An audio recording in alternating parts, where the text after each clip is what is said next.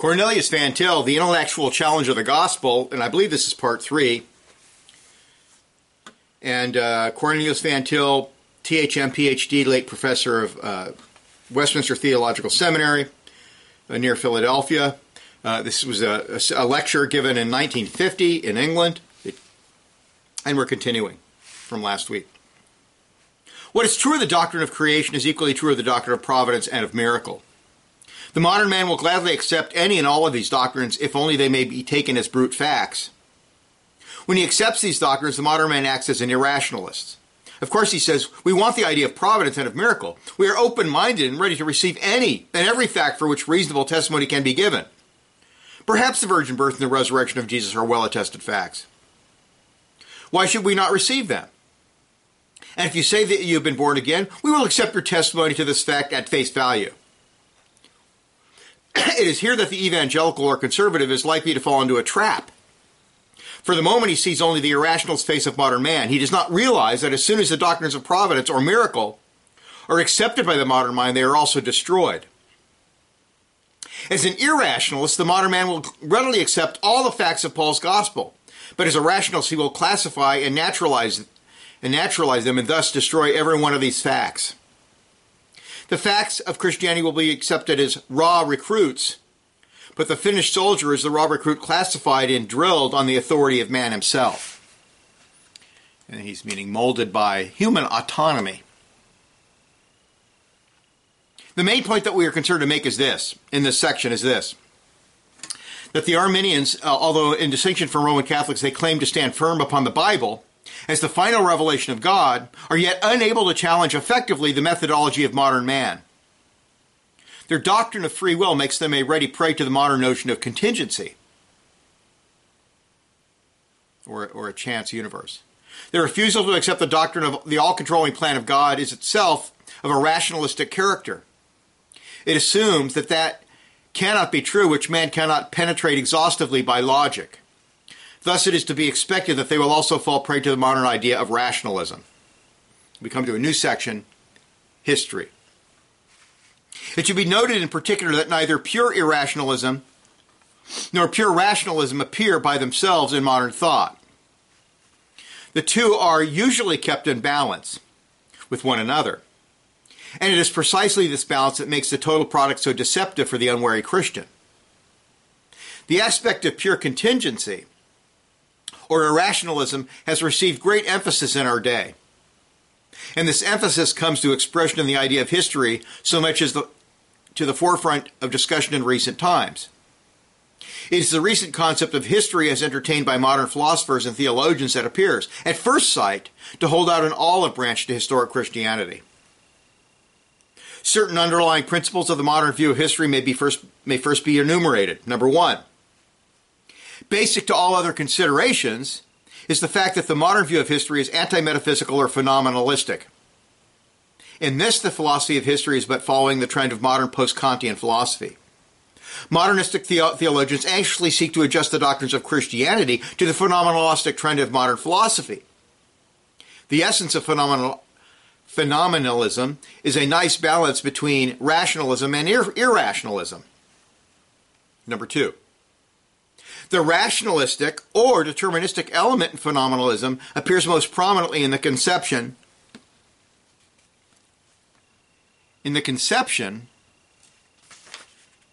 of science. Science is usually spoken of as a body of well-known and well-established laws. Scientific knowledge is therefore said to deal with the impersonal and mechanical.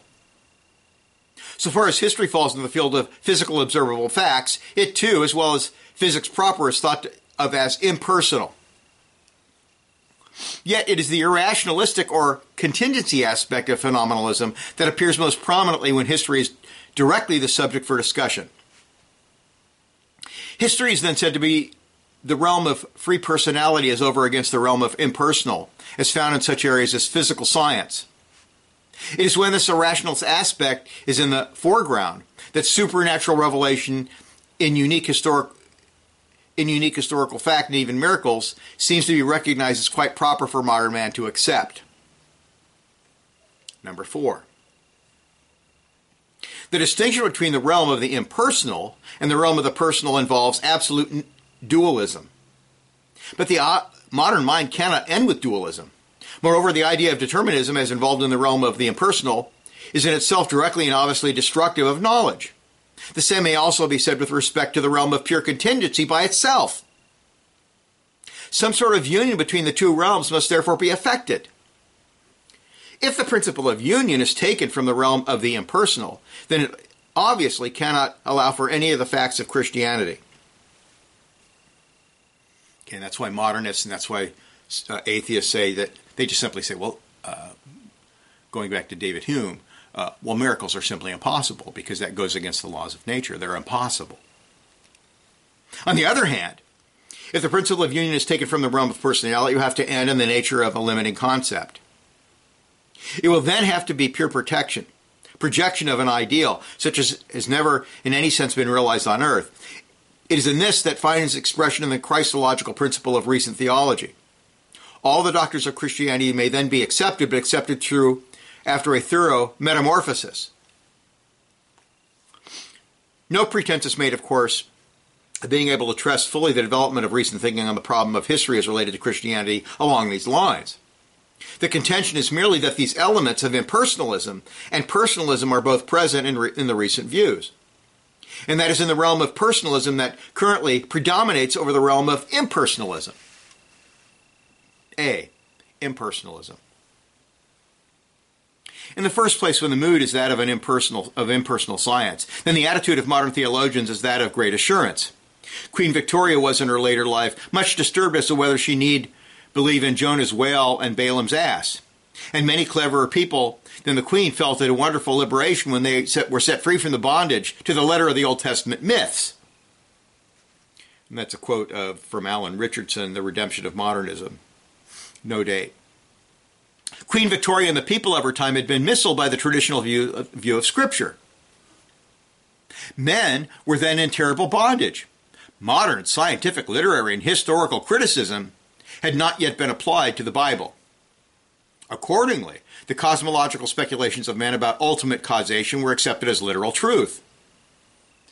For example, macroevolutionary theory. The process of Entmythologisierung of Scripture had not yet been accomplished. That's from German theology.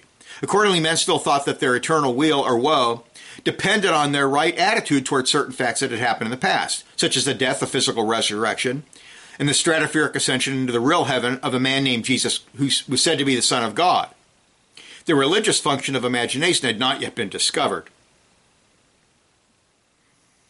And there he references in a footnote Richard Kroner, the religious function of imagination. Accordingly, men still thought that ultimate truth was conveyed to them through the intellectual concepts or notions.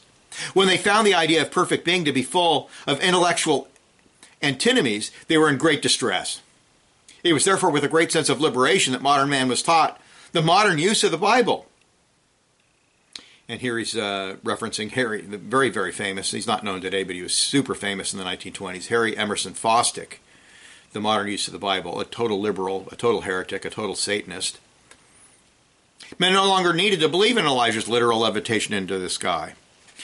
They were no longer bound by the bands of the narrow intellectual consistency. Intellectual consistency. Notional truth was replaced by the images of a sanctified imagination. There are two remarks that may be made at this point. The first is with respect to the claim made by those who believe in the Bible in the traditional sense. They do not claim that the versions or translations have been inspired by God. They claim only that the autographs were thus inspired. They do not hold to any dictation theory of inspiration. They hold to the personality of each writer of Scripture was allowed full play. They claim only that the prophets and apostles of Scripture were guided by the Spirit of God and that what they wrote was therefore infallible.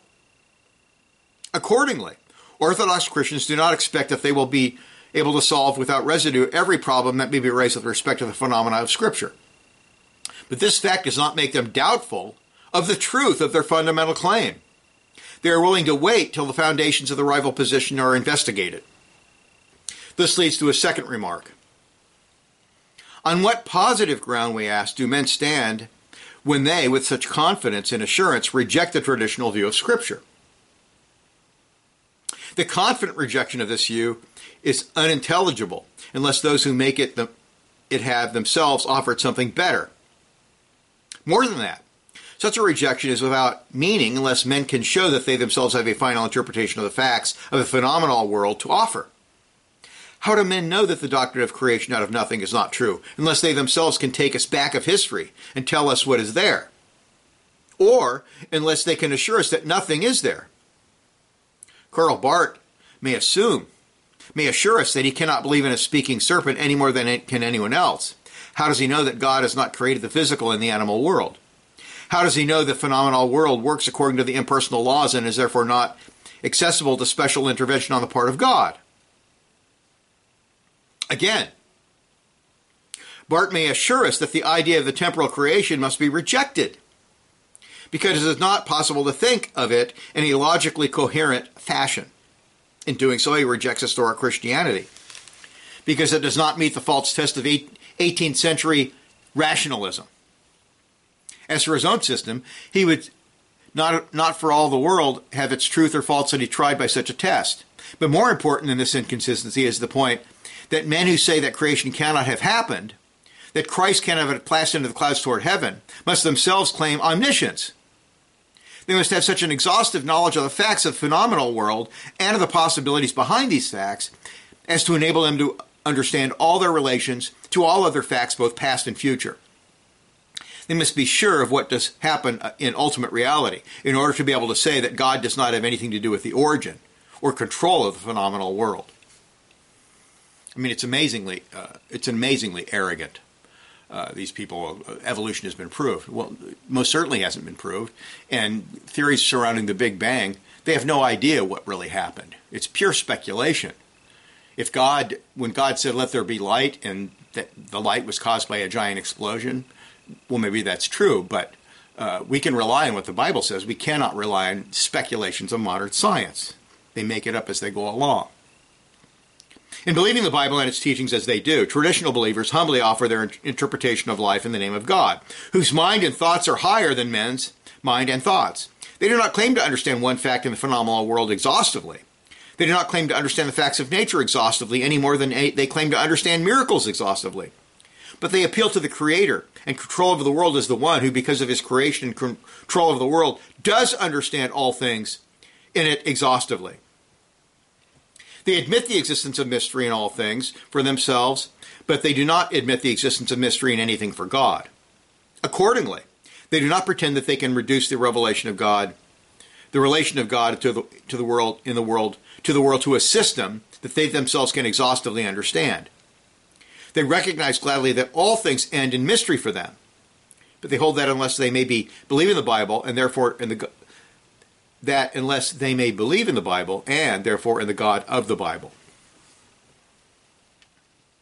Okay, we know the truth.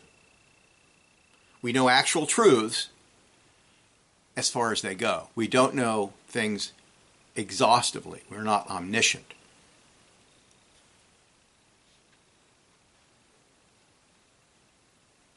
And the God of the Bible, who controls whatsoever comes to pass, and all things would end in ultimate mystery for them. They would rather admit relative mystery from the start, and with respect to everything, then claim virtual omniscience at the beginning and end with ultimate mystery at the last.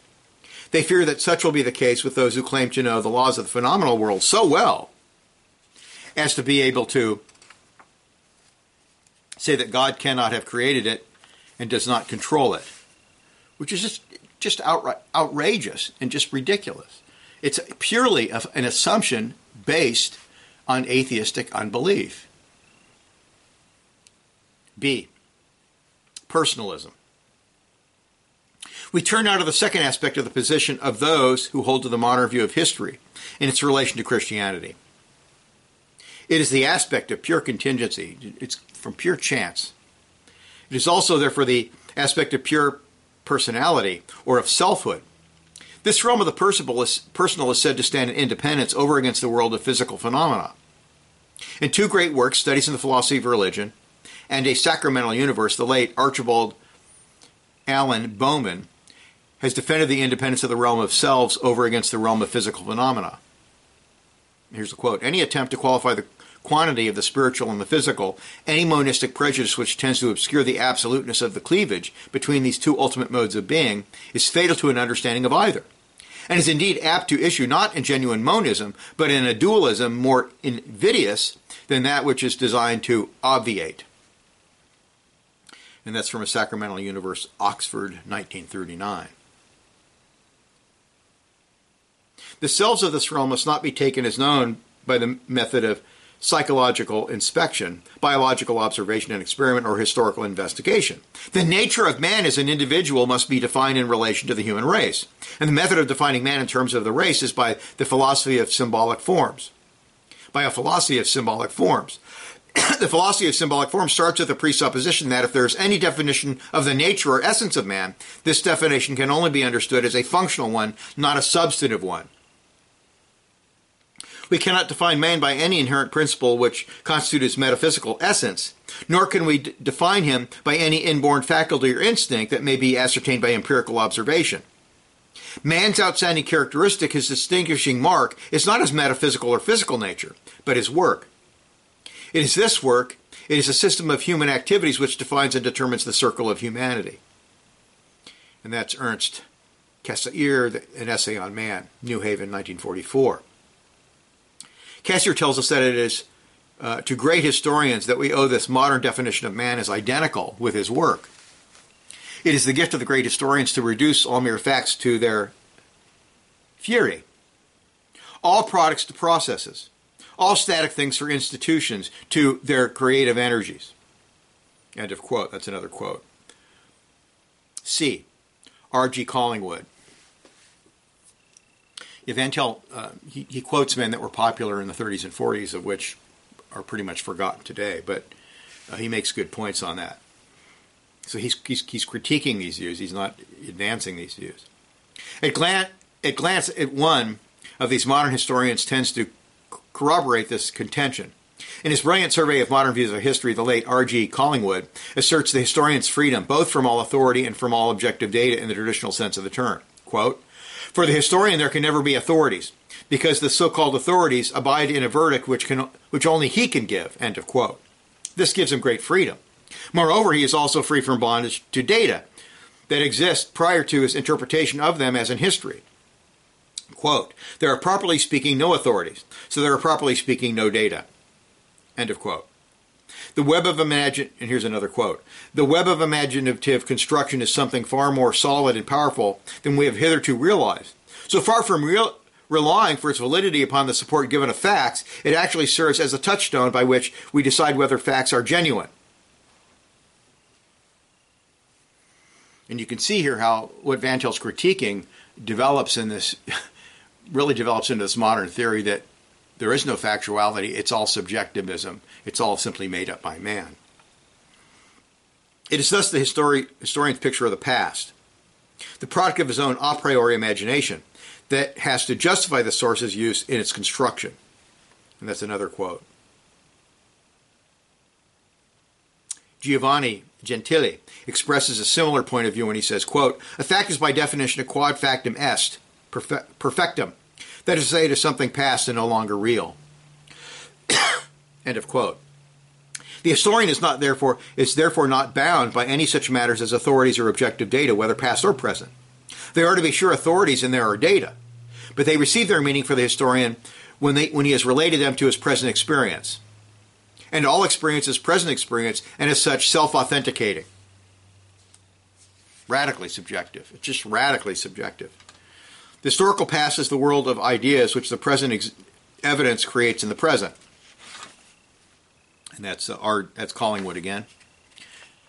D. Karl Barth. Now, Karl Barth's generally forgotten, especially among conservatives today, but he was huge in the 40s and 50s, the 30s to the 50s. It is wholly in line with this modern philosophical notion of pure contingency that Karl Barth has used the freedom of God as the main interpretive principle of his Kirchliche Dogmatik.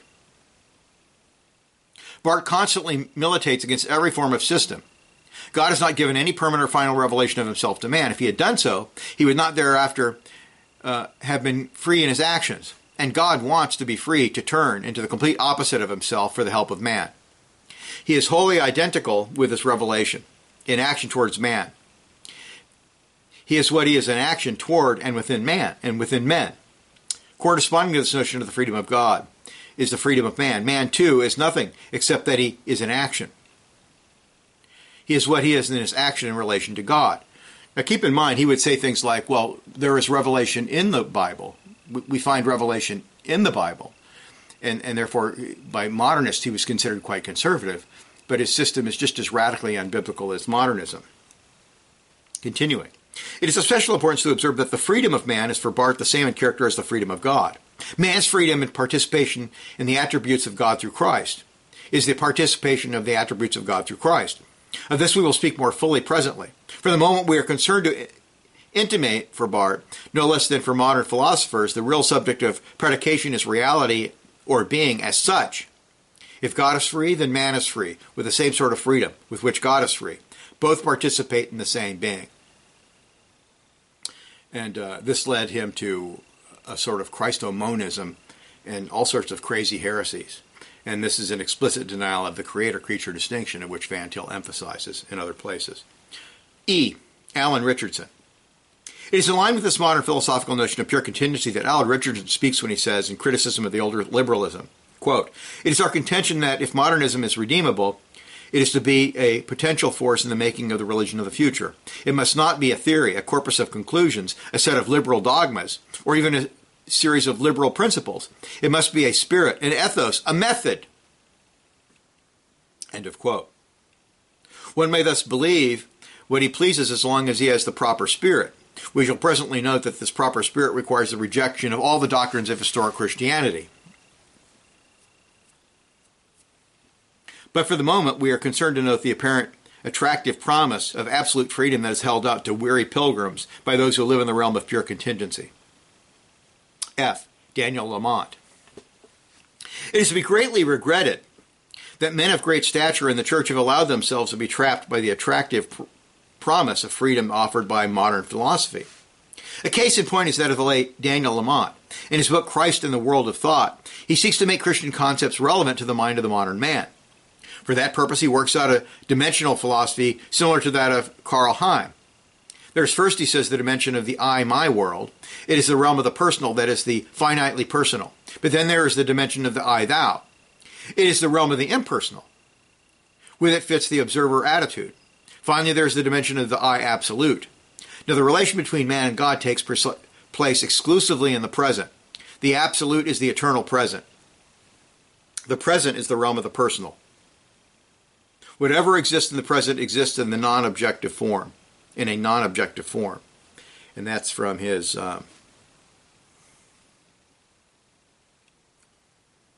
Christian Thought, Christ in the World of Thought, Edinburgh, 1934.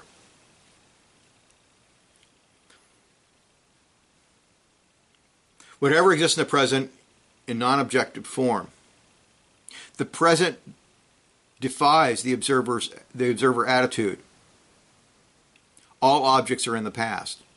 On the basis, we are not surprised to find that Lamont agrees with Schleiermacher, a radical liberal German theologian, that the essence of revelation is not communication of doctrine, but impartation of life. End of quote. That's a quote from Schleiermacher. No revelation could come to us from the past, for everything which passes from my present through my corridor into my object moment has the stamp of an imperfect race as well as the stamp of an imperfect self upon it. For Lamont, then, as for Barth, the contact between God and man must come exclusively through subjective confrontation in the present. It is here that all the limitations and relativities of the objective past are said to fall away. It is argued that the very idea of revelation is undoubted confrontation with God cannot otherwise be maintained than by putting it thus in the realm of the personal, the spiritual, the present, by completely liberating it from the contact with the past and any authoritative interpretations of the past. Just stop for a moment. What do we get? Pure subjectivism, man creating his own form of Christianity that has nothing to do with reality, that has nothing to do with what is true. G. Phenomenalism. It is perfectly true that the modern theologian does not altogether and in every sense break his connection with the world of objects and of the past. To this we shall return presently. For the moment we have taken the notion of pure contingency by itself, just as before we took the notion of pure rationality by itself. It is only by thus analyzing each ingredient of the compound with which we are concerned by itself and its properties can be seen for what they are. Above it was shown that the modern man was in a rationalist mood. When the modern man was in a rationalist mood, he was assured that all the doctrines of historic Christianity were totally wrong.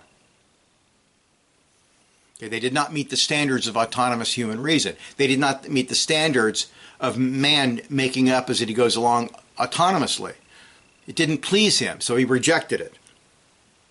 Now it appears that when he is in a rationalist mood, he seems to be favorably disposed to those same doctrines. He beckons the pilgrim to come into his realm. With great gusto, holds aloft the banner of true freedom for all. If they will only come into the realm of pure contingency, Christians may hold to the doctrines 1, of the creation out of nothing, 2, of the providence of God over all things, 3, of the special revelation of God through the historic life of Christ, and 4, of the death and resurrection of Christ. A good deal is said by way of criticism on the static notions of the Greeks. A good deal is said by way of praise for Christianity with its ideas of dynamic relation of God to his people. It seems to many Orthodox Christians as though the modern view of history, contained as it does so large an element of contingency, is particularly favorable to the idea of unique revelation of God through the Christ of history. It is obvious, however, that a Christianity that comes to expression through the idea of pure contingency is no Christianity at all. The holy other God of Bard is wholly without meaning for man. The wholly unique Christ of the contingency thought of Brunner is a purely single thing about which nothing can be said. And I'm just going to stop for a moment. Those people who have taken statements of Van Til relating to analogical thinking and univocal thinking and tried to say that he's really teaching the same thing as Karl Barth or Brunner, those people are radically wrong, and here's proof of it. Now, whatever you think of his statement on univocal versus analogical thinking, whatever you think of that, he clearly did not hold to the idea that people can't really know God. Now, he would say you can't know God exhaustively. We're not God. It takes God to know God exhaustively. But we have facts. We have facts given to us by the Bible, and these facts are true, and we can actually know them as real truth. Continuing. The exclusively present confrontation of God and man is exclusively private and purely mystical. In the idea of pure contingency, there is no room for any sort of criterion by which truth may be set over against falsehood. Christianity could in no sense on this basis claim to be the true religion. All religions would be true and all would be false. The freedom promised by the idea of pure contingency is the freedom of anarchy. I mean, what it is, it's the freedom of making man God, and man creating his own law, and man creating his own reality, and man determining for himself what is acceptable as a fact. Brute factuality means that facts are not created and controlled by God. They become controlled by man. And they become defined by man for whatever man determines they are, totally arbitrarily, subjectively. It is to be expected, therefore, that the promise of freedom for believers in the traditional view of Scripture will not actually be kept. The view of history held by recent writers is not exclusive to that of pure contingency. The realm of the personal is always somehow said to be related to the realm of the impersonal. Man has a body as well as a soul. He is referred to and dependent upon the realm of pure determinism as well as upon the realm of pure indeterminism.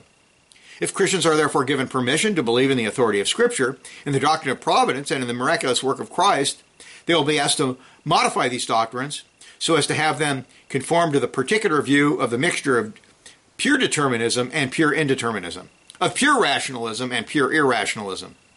That is in vogue today. H. Herbert Butterfield. So, for instance, Herbert Butterfield graciously gives Christians permission to believe in the doctrine of providence.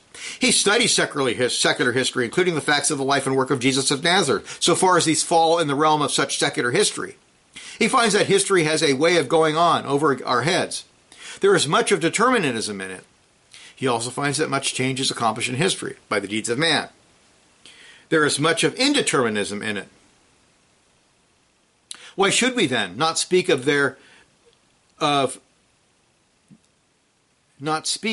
if there was a universal mind directing man's affairs in general, leaving room for the freedom of the will of man? And here's a quote. It is better worldly wisdom, even when we are only looking for a pictorial presentation, to think of history as though an intelligence were moving over the story, taking its bearings afresh after everything men do, and making its decision as it goes along, decisions sometimes unpredictable. You notice he says it. And carrying our purposes further than we wanted them to go. End of quote. And that's Christianity in History by Butterfield, 1949. Will not Christians, and this is back to Van Til, will not Christians feel relieved when they are thus authorized by an outstanding historian to hold their doctrine of the providence of God? Only if they are willing to compromise that doctrine beyond recognition. Revelation. It is precisely this that the modern theologian is willing to do. He wants by all means to make Christianity relevant to our age. Relevancy means more to him than truth. The idea of revelation is much in vogue in our day among modern theologians, but the transcendent God of Karlheim and the wholly other God of Karl Barth have not created the world, do not control the world, and do not in any sense determine the destiny of men. They are pure figments of man's imagination. They have no attribute except just are assigned to them by man. And they are assigned definite attributes in terms of the philosophy that excludes the God of the Scriptures. And therefore, he who holds to such duties is not permitted to hold to the God of Scripture. And to the promise of freedom to the Orthodox believer is not kept. He is not permitted to the hold of the God of Scripture. He is not allowed to the hold of the Christ of Scripture. Richardson may say that the new modernism must not be set of doctrines or even a set of principles, but he forthwith proceeds to put forward a set of principles and of doctrines. As Christians are liberated, with quotes around it, from the old narrow outlook, they will embark upon the venture of reordering society upon a new and divine plan. And that's the redemption of modernism.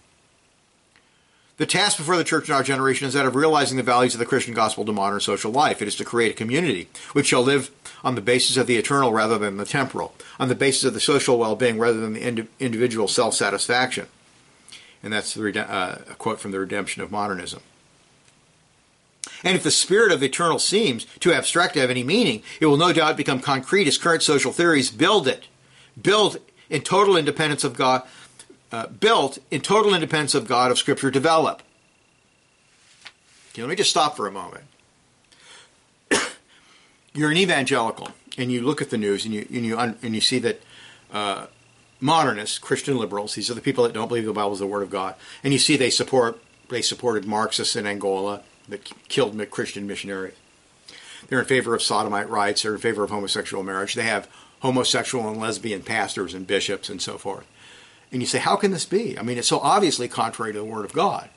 It explicitly contradicts Christian ethics. It explicitly contradicts the law of Moses and the moral law of God as revealed in Scripture. And the answer is these kind of theories. They don't believe in true truths revealed to man that are unchangeable, that we must merely believe and submit to and obey. They don't believe in that.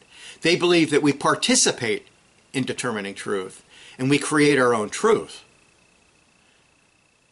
They don't believe that the Bible's reliable. When I was living in Lansing, when I was getting ready to preach, I would listen to they had a radio show of a modernist liberal Presbyterian church in Lansing. And I would listen to this guy's sermons while I was getting ready to, getting dressed and shaving and everything. And he preached a whole sermon on why the Bible's not the Word of God, and why we shouldn't believe in miracles, and why we shouldn't believe in the resurrection. And he insisted that that was the true form of Christianity. And the question is, by what authority? He's denied everything in the Bible. Why should we believe anything he says? And the answer is we should not. And then we come to a new section, the modern gospel. The broad features of the Christian gospel as visualized by the modern mind include, therefore, at least such points as the following. Number one, mankind, it is said, has a common origin from some form of animal ancestry. Okay, that's evolution.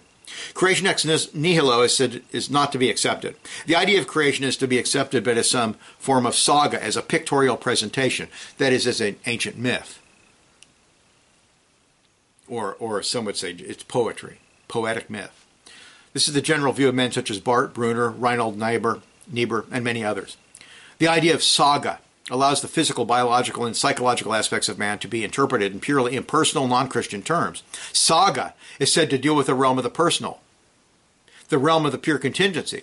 If anything intelligible is to be said about this realm, and therefore about man's origin, it has to be done in terms of categories of impersonal science.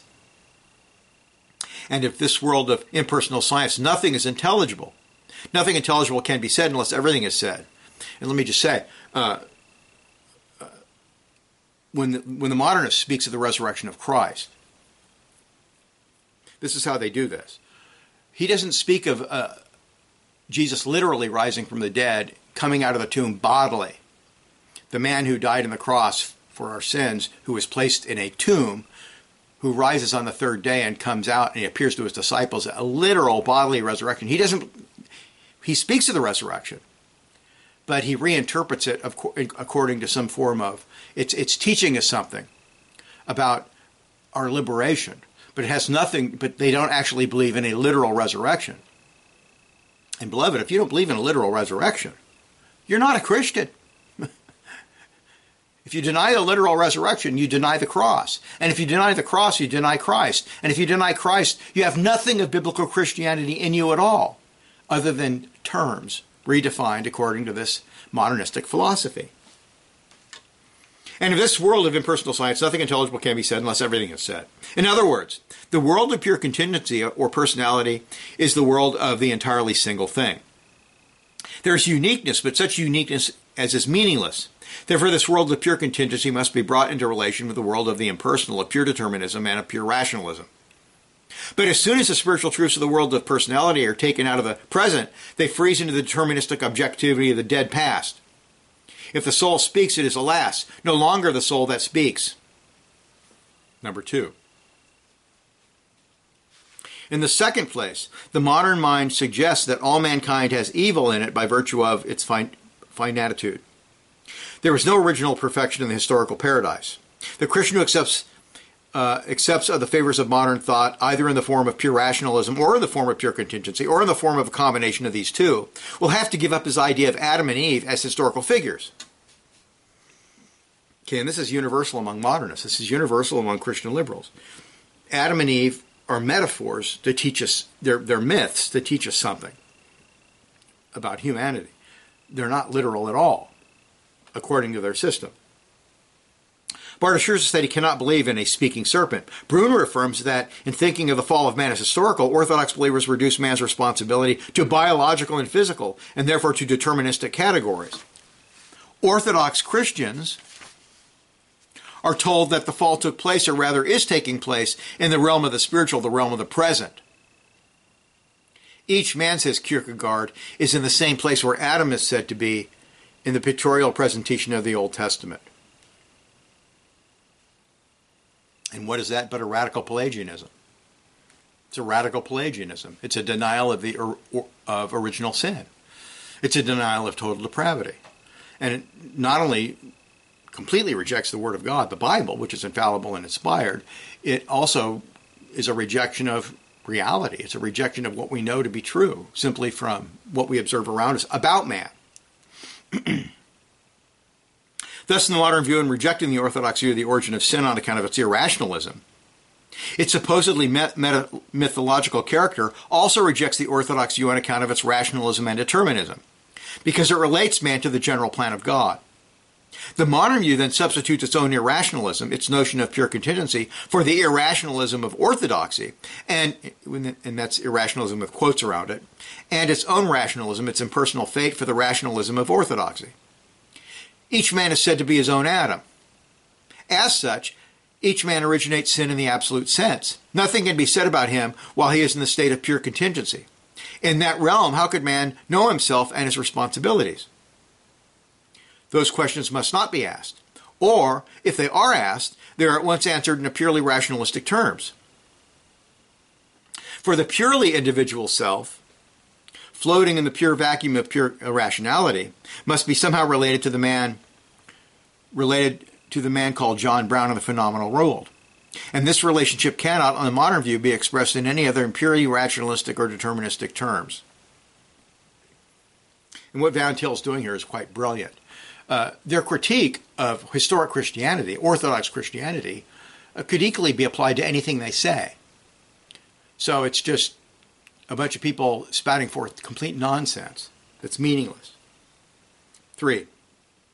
In the third place, says the modern mind, all mankind is being saved through Jesus Christ. To be saved does not mean to be free from the wrath of God. Man is not guilty in the Orthodox sense of the term. When Reinhold Niebuhr speaks of original sin, he is careful to warn his readers that this is not taken as the literalists take it. A. To be saved in the modern theological circle means being lifted up in the scale of being. It is to become eternal from being temporal. But to become eternal is not to become static. It is to be always active in making progress toward a set goal. This goal cannot be defined except in terms of pure negation, and particularly in terms of negation of the Orthodox Christian position. To be sure, the goal is to glorify God, but nothing can be said about the nature of God. That is, nothing different can be said about God than about man. The moment that which is different about God is said, it is no longer God of whom it is said. Therefore, there is no information available to man as to what God desires man to do. There's no criteria of judgment between right and wrong.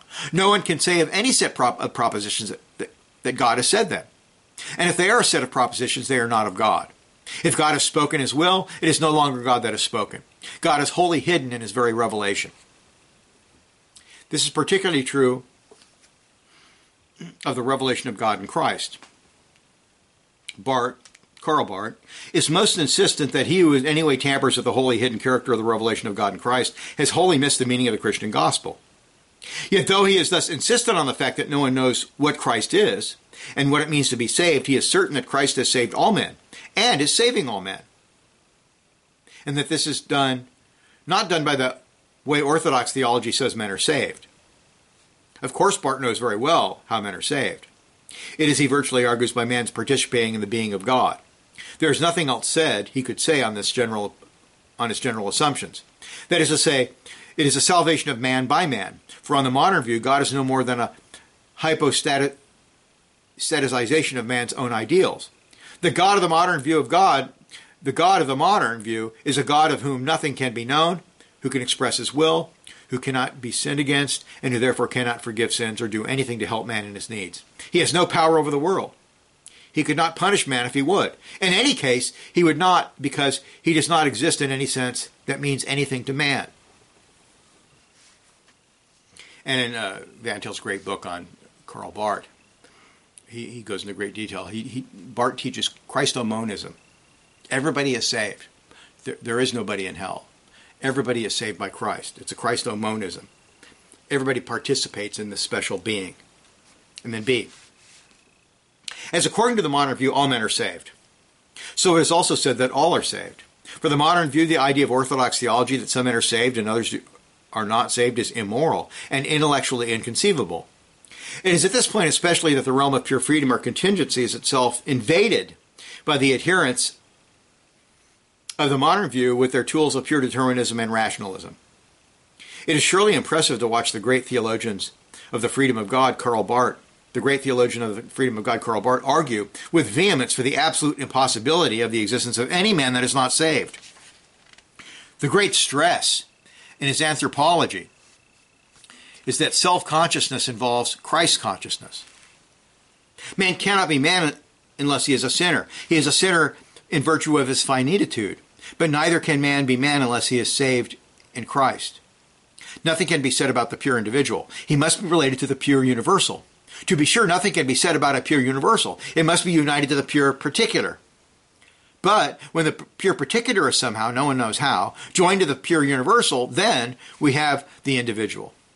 He alone insists all individual men that exist must be by way of participation in the individual.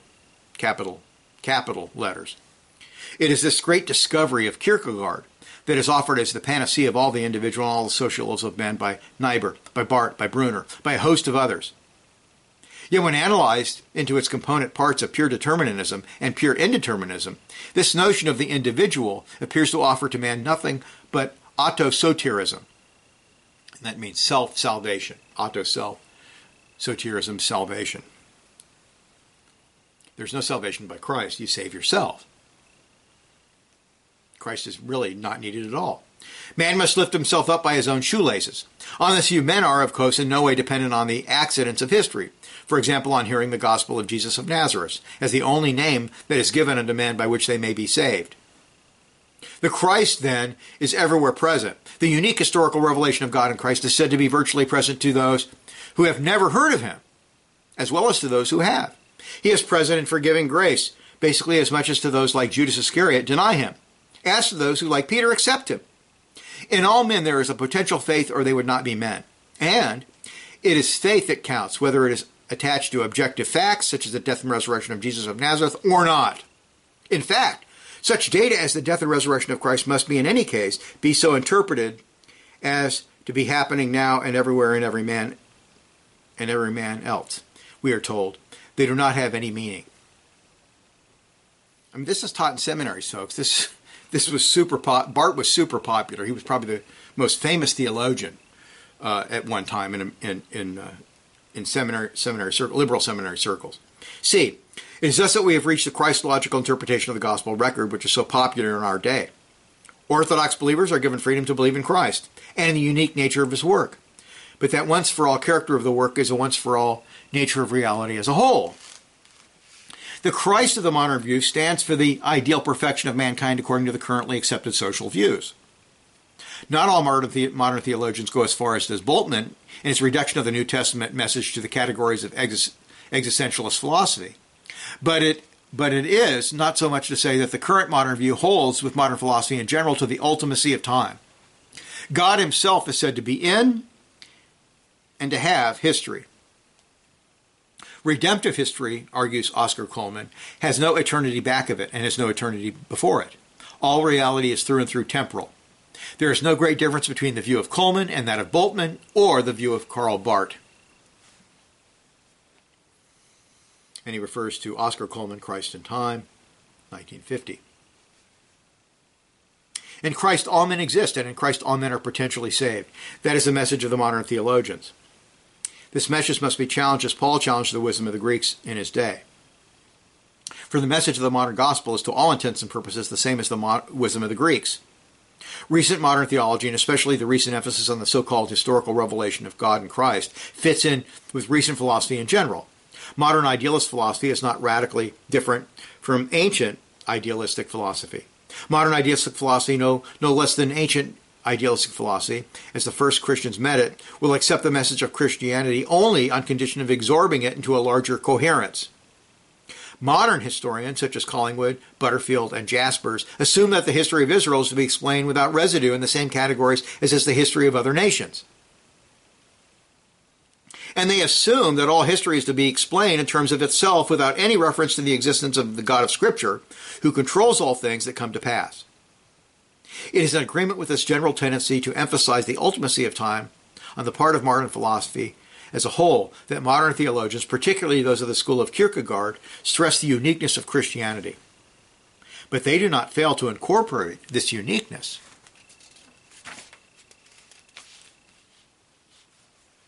into coherence with a whole, which reduces the uniqueness of the story of Paul the Apostle to the class of the uniqueness of all other religions.